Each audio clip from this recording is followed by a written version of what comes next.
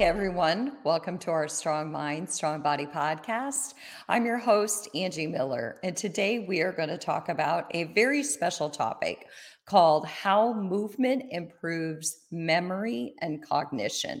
And I think that this is such a powerful topic for all of us because no matter our age or our stage in life, the reality is we're all going to age. Every day we're a little bit older, and as we age, how can we use that powerful practice of movement to keep our memory intact and to keep our cognitive health well? So today I have my guest is not only an expert in this field, but I'm proud to call him a friend. His name is Carl Sterling. He's an NASM master trainer, and Carl has a wealth of knowledge on working with those who have memory concerns, such as different types of dementias like Parkinson's and Alzheimer's. So I know that Carl is going to share a wealth of knowledge for us as fitness pros. So, Carl, I'm going to bring you in. Hey Angie, how's it going? It's going well. How are you doing? Well, I'm excited to be here. I'm honored to be here. Thank you very much. Yeah, I think the last time I saw you in person, Carl, we were in downtown Chicago. So that's been a number of years, don't you think? Oh yeah, we were with Dr. Brent Brookbush and Dave Betcher and had Yeah. dinner and visited for hours, and what a great time. It's been a while Yeah. though, 4 or 5 years. Yep. Yeah, for sure. It was a very good time. Well, Carl, I'm so happy to have you on here. I love the work that you do and working with clients with different types of dementias. And we know that Parkinson's and Alzheimer's are only two of those, but you've written a couple of books. I have your books. You've written a book called Parkinson's Empowerment Training, and you've written a book called Parkinson's Regeneration Training. And so you've really taken a deep dive into working with clients who present with these concerns. And what I think would be best to start with is, first of all, what got you interested in working with these kinds of clients? Well, thank you. Good question. So it was a complete accident. I had no intention of doing any of this. I was a trainer already, NASM certified, just CPT, and I think I had done CES, PES, and golf and nutrition specialist 10 years ago. I did all of them in like a year or two span after the CPT. But then what happened was I wanted to offer more in my scope of practice. I wanted to offer nutrition advice and information. So I went back to school at Syracuse University 10 years ago this month to study nutrition.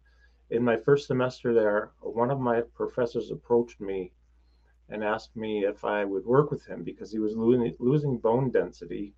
He also happened to have Parkinson's. And of course, I said yes because he knew I was a trainer because, quite honestly, I'm a very slow learner. So I was visiting him after class often. He said, "What do you do?" "I'm a trainer." "Oh, I need a trainer. I don't know how to lift." So I said yes, except that I had no idea what to do. So Yeah. it just happened to be my son was doing his PhD. I'll brag for a minute. He's also an MD, but he just was doing his PhD in neurodegeneration of the brain at Hershey Penn State College of Medicine.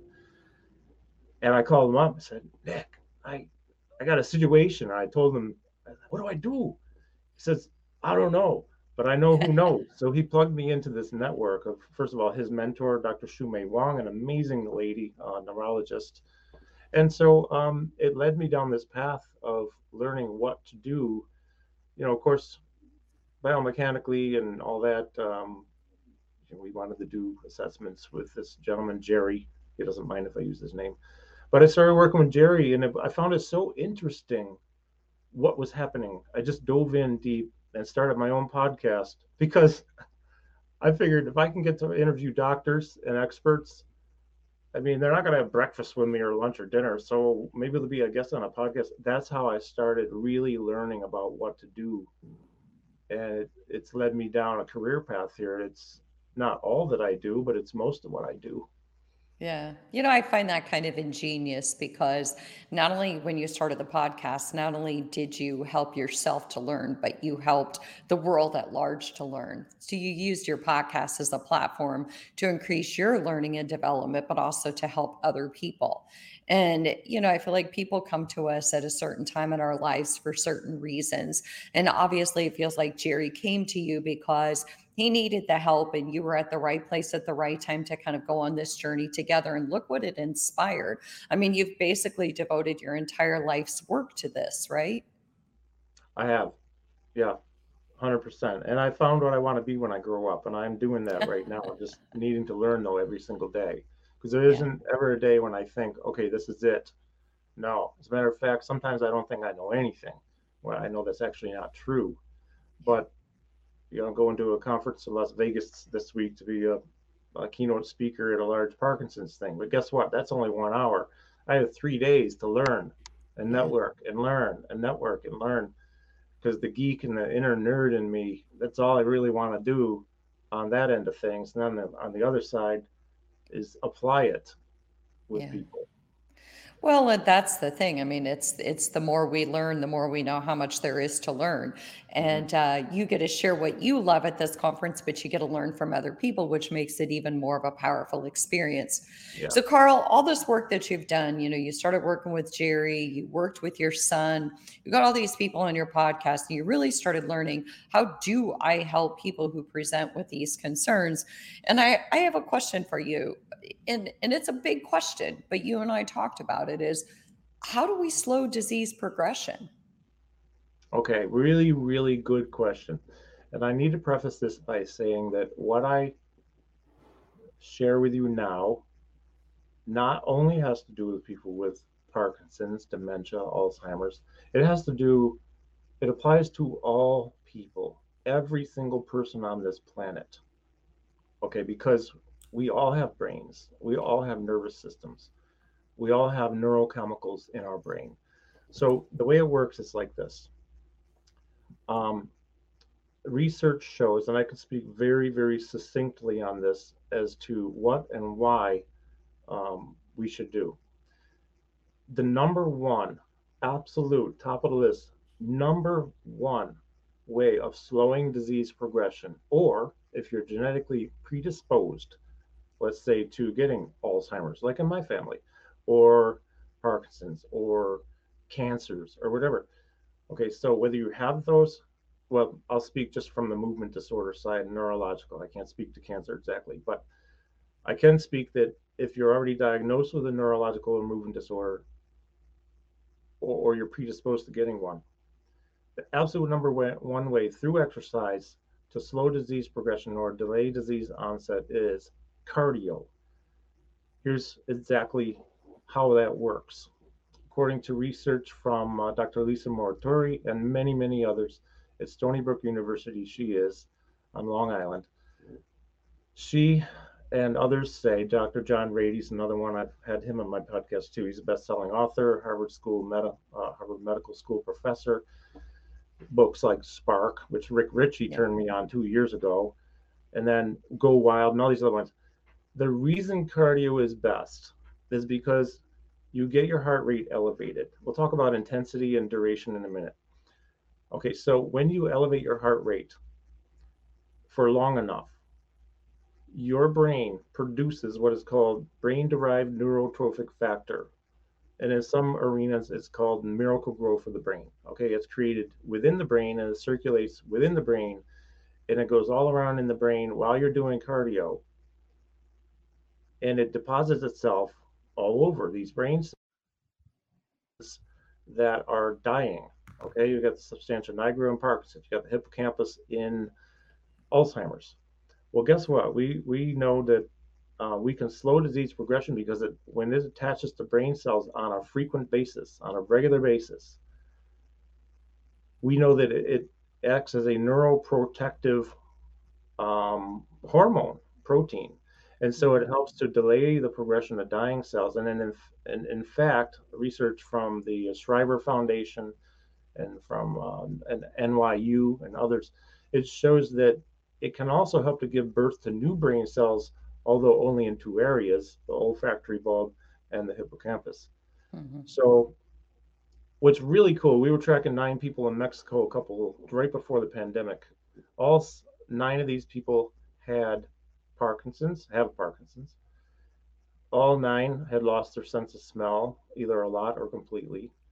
And after 6 months of 5 days a week cardio, 20 minutes per day at the equivalent intensity of walking as fast as they could for 20 minutes minimum. Longer is better. 9 out of 9 got their sense of smell back. Wow. And I have no brain imaging. It was a pilot data study. But we do a lot of research here in my clinic. I do research everywhere. And the coolest thing is that's all you have to do. And you don't even have to stand up to do it. You could be, shadow boxing. You could do arm sprints for 30 seconds, 30 on, 30 off. I mean, nobody wants to do that for 20 minutes, but the Yeah. optimal duration is 20 minutes or longer at the equivalent intensity of walking as fast as possible for that time and safely. And then, do it 5, 6 days a week, and you're going to slow down disease progression almost guaranteed. Okay, so that's an interesting. I remember reading John Roddy's book Spark. That was such a fascinating book to me, and cognitive impairment. It runs in my family too, and so that book I just found so fascinating. And honestly, the word that comes to my mind is hope. I found it hopeful because I know that my mom was not an exerciser per se; she was an active person. And so when I read John Roddy's book, I was like, gosh, really? So movement and cardio. And Yeah. so, Carl, I want to reintroduce you. I'm talking to Carl Sterling. He's an NASM master trainer, but he's also so much more. He's done so much profound work in working with those who have different types of dementias. And our segment today is how movement improves memory and cognition. And I'm the host, Angie Miller. And again, I'm talking to Carl Sterling. So, Carl is talking about, first and foremost, how do we slow disease progression? And the number one way, according to the research, is that we engage in cardio. And Carl, I like what you said. You don't even have to actually stand up. You can Yeah, get your heart rate up by doing shadow boxing. You can get your heart rate up by doing rowing. Rowing is a fantastic cardio exercise. absolutely. Whatever works. And as I always say, there's these little caveats here and there, like do what you will do, right? Yeah. I mean, I could tell you right now, I'm not going to get on an elliptical machine. Is it good for me? Yeah, sure. I'm not doing it. There are plenty of other things I'll do though. So Mhm. give the people do what they will do and maybe what they even like to do, but tend to do things they like. And getting started, especially in Parkinson's with lack of dopamine, and that's a driver, not just a neurotransmitter that tells the body what to do from your brain. It's a driving force. It drives us towards a degree, becoming a master trainer, or becoming doing finishing a marathon, doing this. It drives us towards the cup of coffee on the other side of the room. It drives us towards reproduction, and it's a primal thing. But when you have diminished dopamine, your get up and go might have gotten up and went. But if you get up and go anyways, you'll not only produce BDNF, you have neurochemical soup that's produced by movement, could be just walking, and that includes extra dopamine, right? It includes Yeah. BDNF, serotonin, all these other things. So really, when it comes down to it, if you're able to walk, if that's the least you do, at least do that. Go for 20 minutes, take a brisk walk, because your body will thank you for it, and so will your brain. As a matter of fact, John Rady says in my interview with him, one of the first things he says is the part of the body that probably benefits most from any type of exercise, physical exercise, is the brain. Mhm. Yeah. Isn't that funny? Because all our lives, we think about all these other applications of movement and exercise, and we think about our body and the impact on our body. And that's all the media talks about. But to me, the most important thing we can do through movement is to keep our brain healthy. I can't think of anything better we can do because for most of us, it's not about how long we're going to live, it's how well we're going to live. And I think that as fitness professionals, as everyday people walking around out there, we want to keep our personal autonomy. So just being able to move and have that personal autonomy for activities of daily living is really the biggest driver. That's what makes me want to get up and move every single day. So is there anything else that you want to say about slowing disease progression? Because I have another question for you, but before I move on, I just want to make sure, is there anything besides like cardio and movement?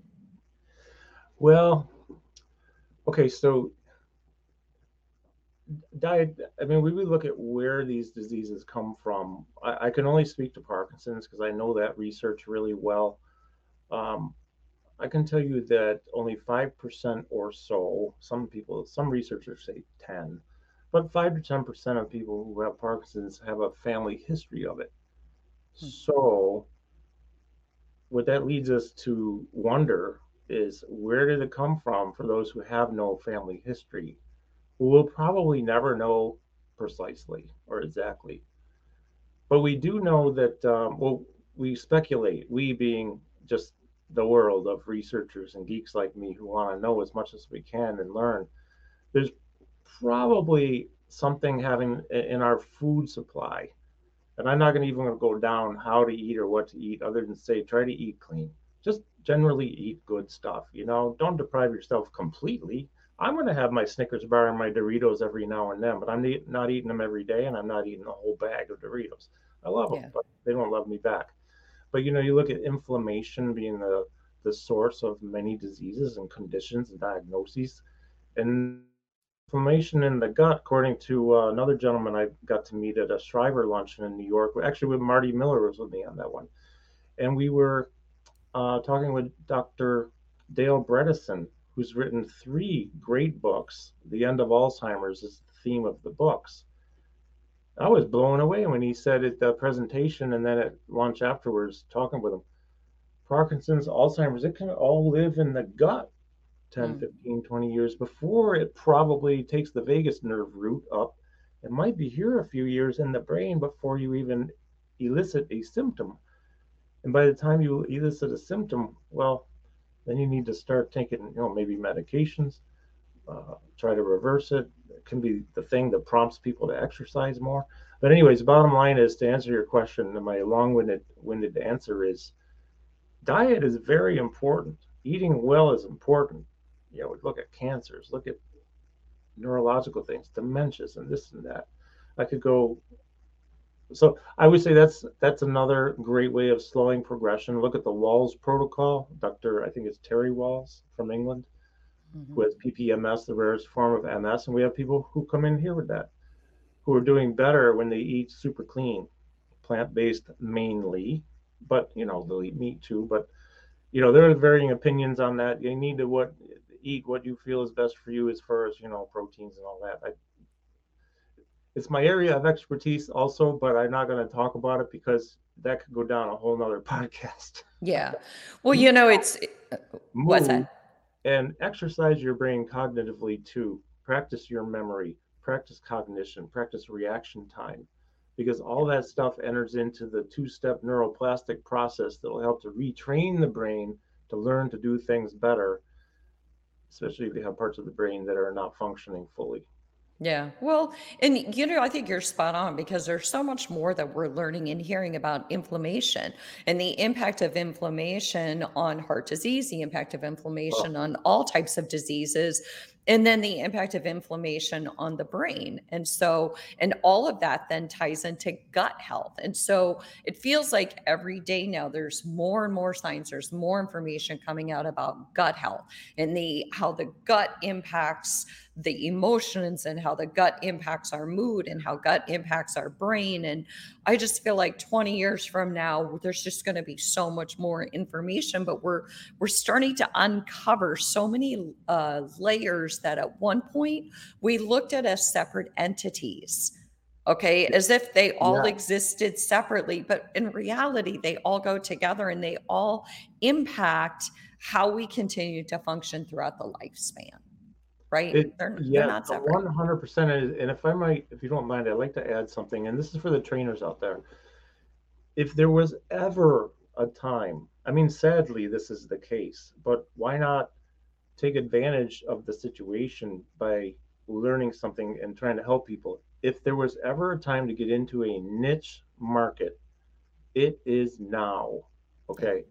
Now, I started this quite a while ago, 10 years with Parkinson's, and now I'm totally immersed. Yes, I have quarter of the people who come in here just looking to lose weight or get stronger or whatever, but a lot of movement disorders. Remember, all the stuff we talk about here applies to all people. Okay, so brain health, get blood and oxygen to the brain, get BDNF, get dopamine, whatever, and cardiovascular and everything else. But I'm a tail end baby boomer. I'm 61, And 1964, I was born in 61. 1964 is the end of the baby boomer officially, right? 46 to 64. You know how many of those people there are? And you know, Mhm. there are so many, sadly, health problems coming down the road with cancers, type 2 diabetes complications, and people with type 2 diabetes are 6 times more likely to get Parkinson's, Yeah. Yeah. um, and heart problems and all kinds of other stuff.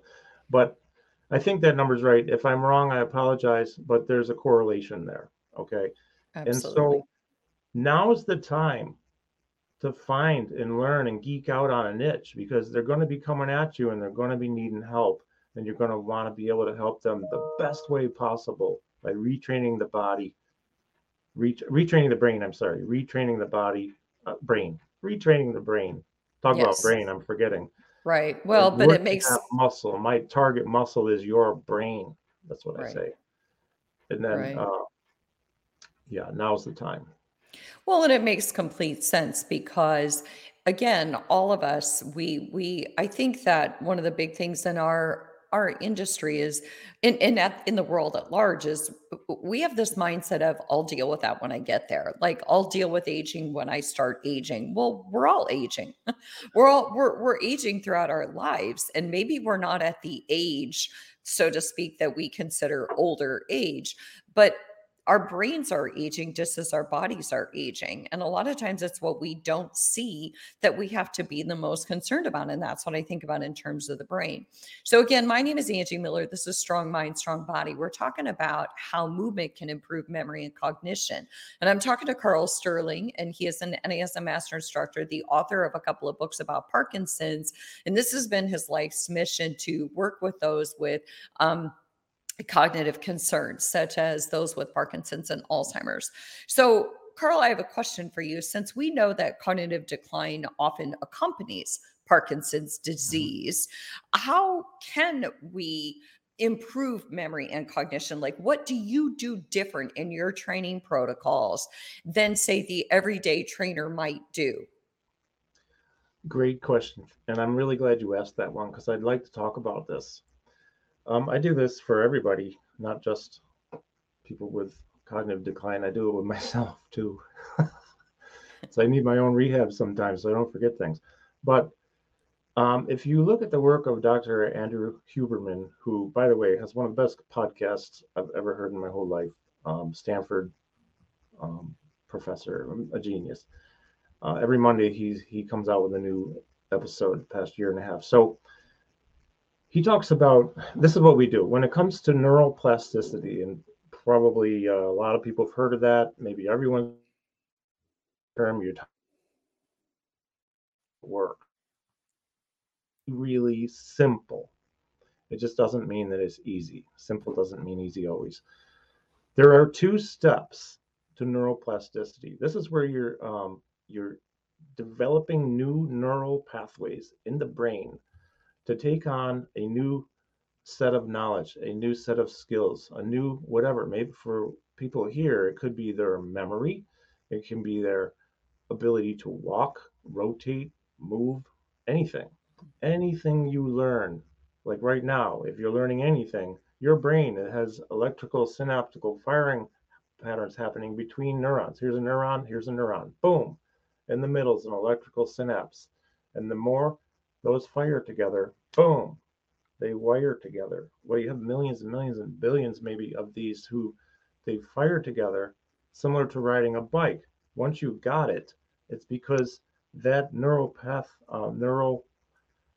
pathway of bicycle riding neural pathway has fired so much that now it has given you the ability to ride the bike. Hence Mhm. the expression, it's just like riding a bike, because if you don't ride for a few years, then you get back on, and as long as there's no brain damage of any kind, or stroke or TBI, well, you're just going to fire up that dusty pathway again, and in 10, 15 minutes, boom, there you go. You're able to ride again. You don't have to relearn. Well, this is how it works with everything we do that we learn. So neuroplasticity happens best like this. Um, for those who are over the age of 25, that would be me. It's there's under 25, which is kids, let's say teenagers, college students, Up to age 25, your brain is more neuroplastic, and mere exposure alone to things Hmm. can you just absorb it and maybe able to speak two languages because you speak two at home and you never really think about learning. Like I am fluent in Spanish now. However, it took a lot of work to get that way Right. because I didn't grow up with it. But over the age of 25, step one is in whatever chunks of time you can do, 30 seconds, 1 minute, 2 minutes, 5 minutes, 30 minutes, you hyper focus on what it is you're trying to accomplish or learn. Could be a movement pattern, could be a skill, could be just something you're reading and trying to remember. Hyper focus, hyper focus, hyper focus. Step one. When you do that, you have a certain neurochemical called norepinephrine, and that's going to actually give you the feeling of fatigue. That's okay, that's healthy. That means maybe after a bit it's time to take a break. But also, what's happening is acetylcholine goes and marks the synaptic firing patterns for strengthening, which gets us into step two, which is sleep, Hmm. adequate sleep. It doesn't mean when you hyper focus today that you're going to sleep, if you sleep well tonight, that tomorrow you're going to be an expert at something or know everything or do everything. But it means that maybe in a week or 2 or 3 weeks, all of a sudden you wake up one day, if you keep practicing whatever it is and studying, boom, I got it. It's Yeah. happened to me. And I always wondered, how could I not know this yesterday and all of a sudden today I do? That's because I've been practicing for a month and now I got it.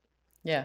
The Well, neural it's pathways, you it's so you cool. train the brain to remember these things, and that if you Yeah. sleep well, it's almost like you put all the pieces together in your sleep. And that makes so much sense. And it's interesting that sleep again always comes up. Kind of Uh, like gut health always comes up. Sleep always comes up. so the other part of that is what do I do different? And I'll try to be really brief with this. Okay. Let's take a movement. Let's just say we have somebody in here on the agility ladder that's taped onto the floor, right?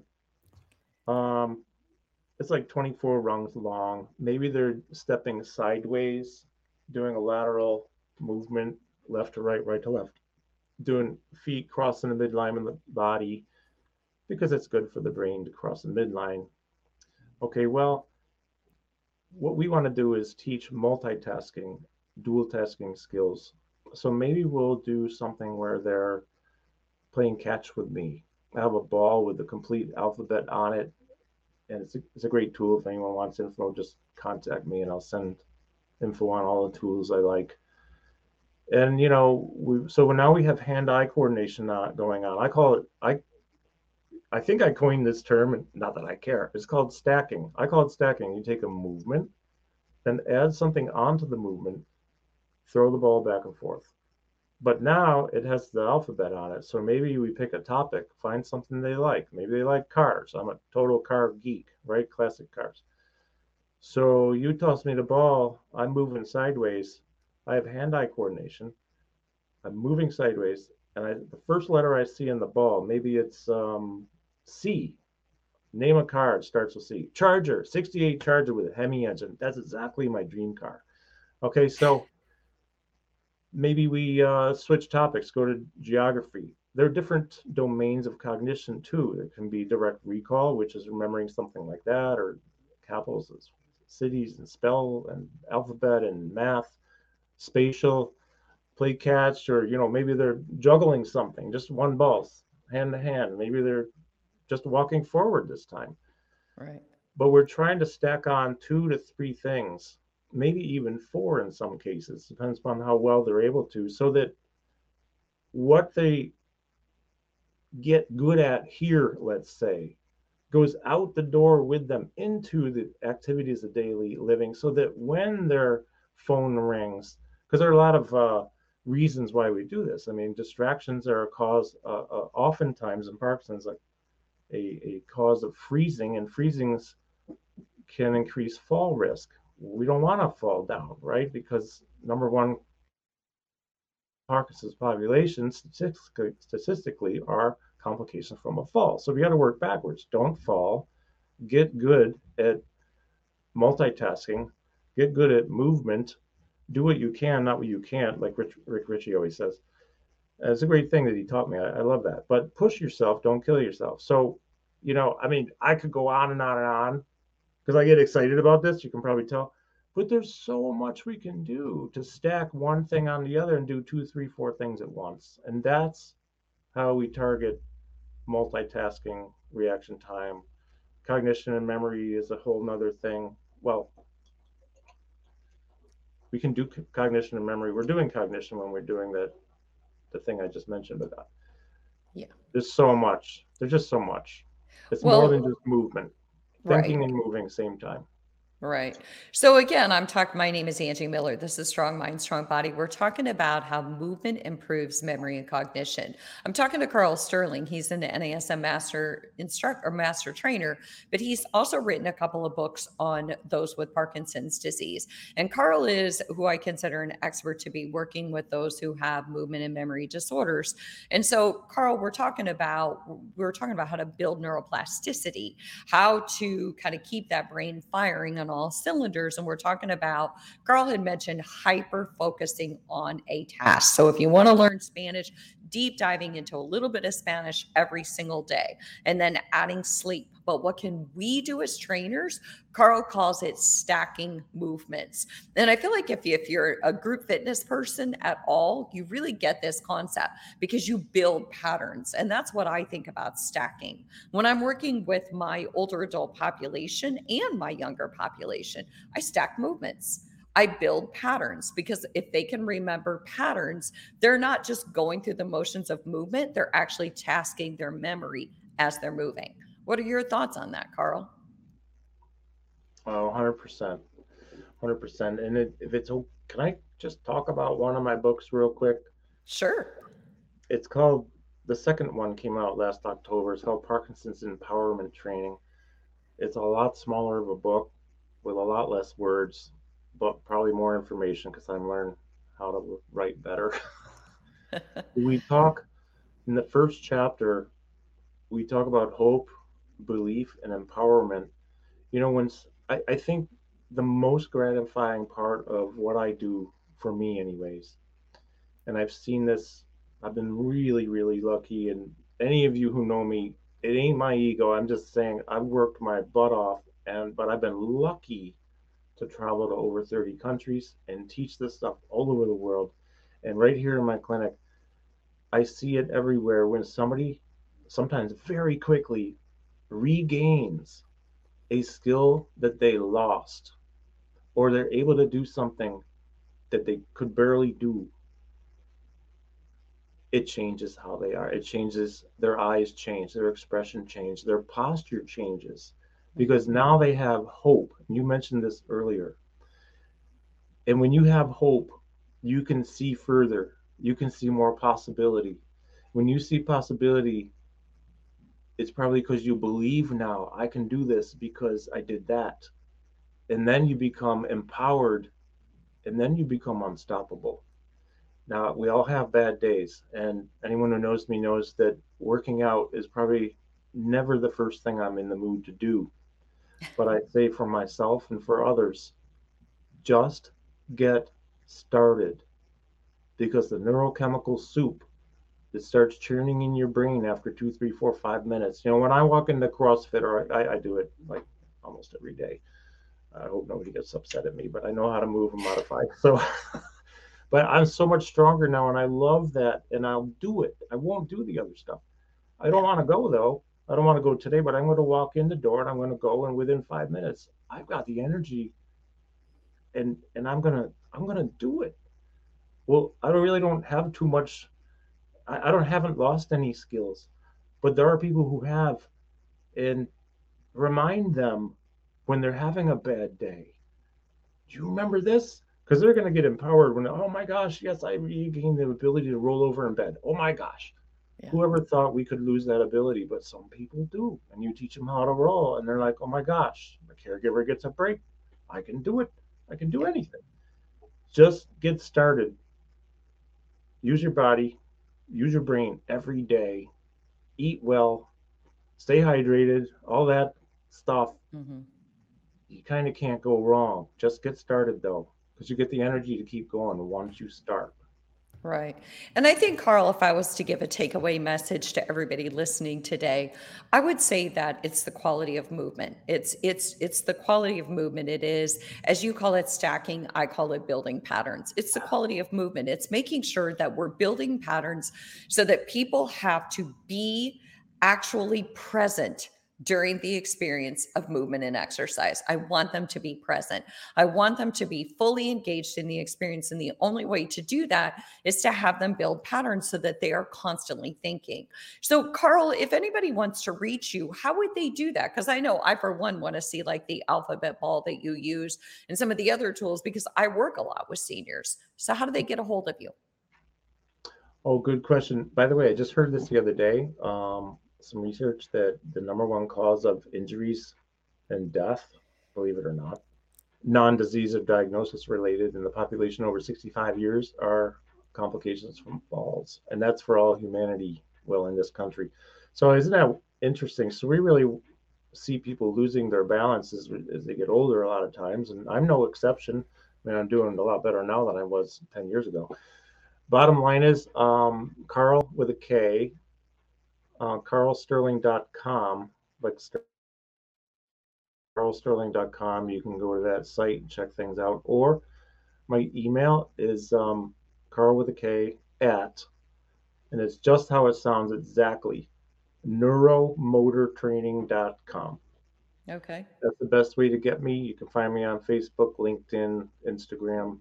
Um, and I'm glad to share tons of information on tools, techniques. I have an institute online that's a monthly subscription. If anyone's interested, just shoot me a note. You can find it on carlsterling.com.